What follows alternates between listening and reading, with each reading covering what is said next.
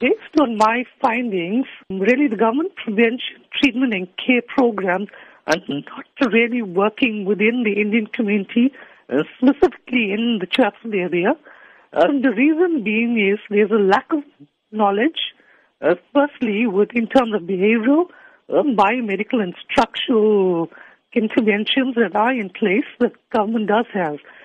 Unfortunately, we have these really, really great campaigns out there, but those campaigns are not filtering down into grassroots level. And that's what we have been hearing for several years now. Yes. What is the real reason behind this?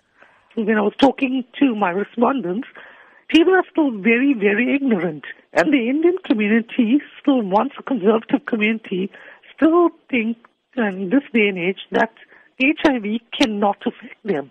Based on my master's and also now my PhD, and I also currently work at the HSRC. And the finding when we do several studies, we can see with our figures that HIV amongst the Indian community is increasing. But the Indian community still have this mentality where they believe that HIV cannot affect them, which is a really, really dangerous mindset. As part of your PhD, you in fact interviewed HIV-positive patients and their families within the Indian origin community in Chatsworth.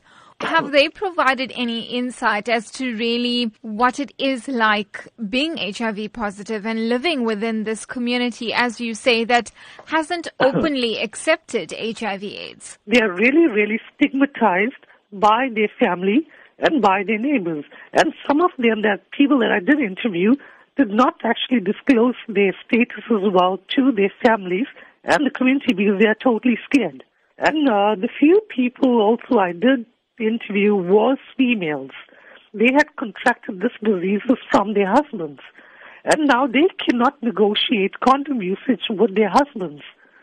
And when they do negotiate condom usage with their husbands will think they are going around sleeping around.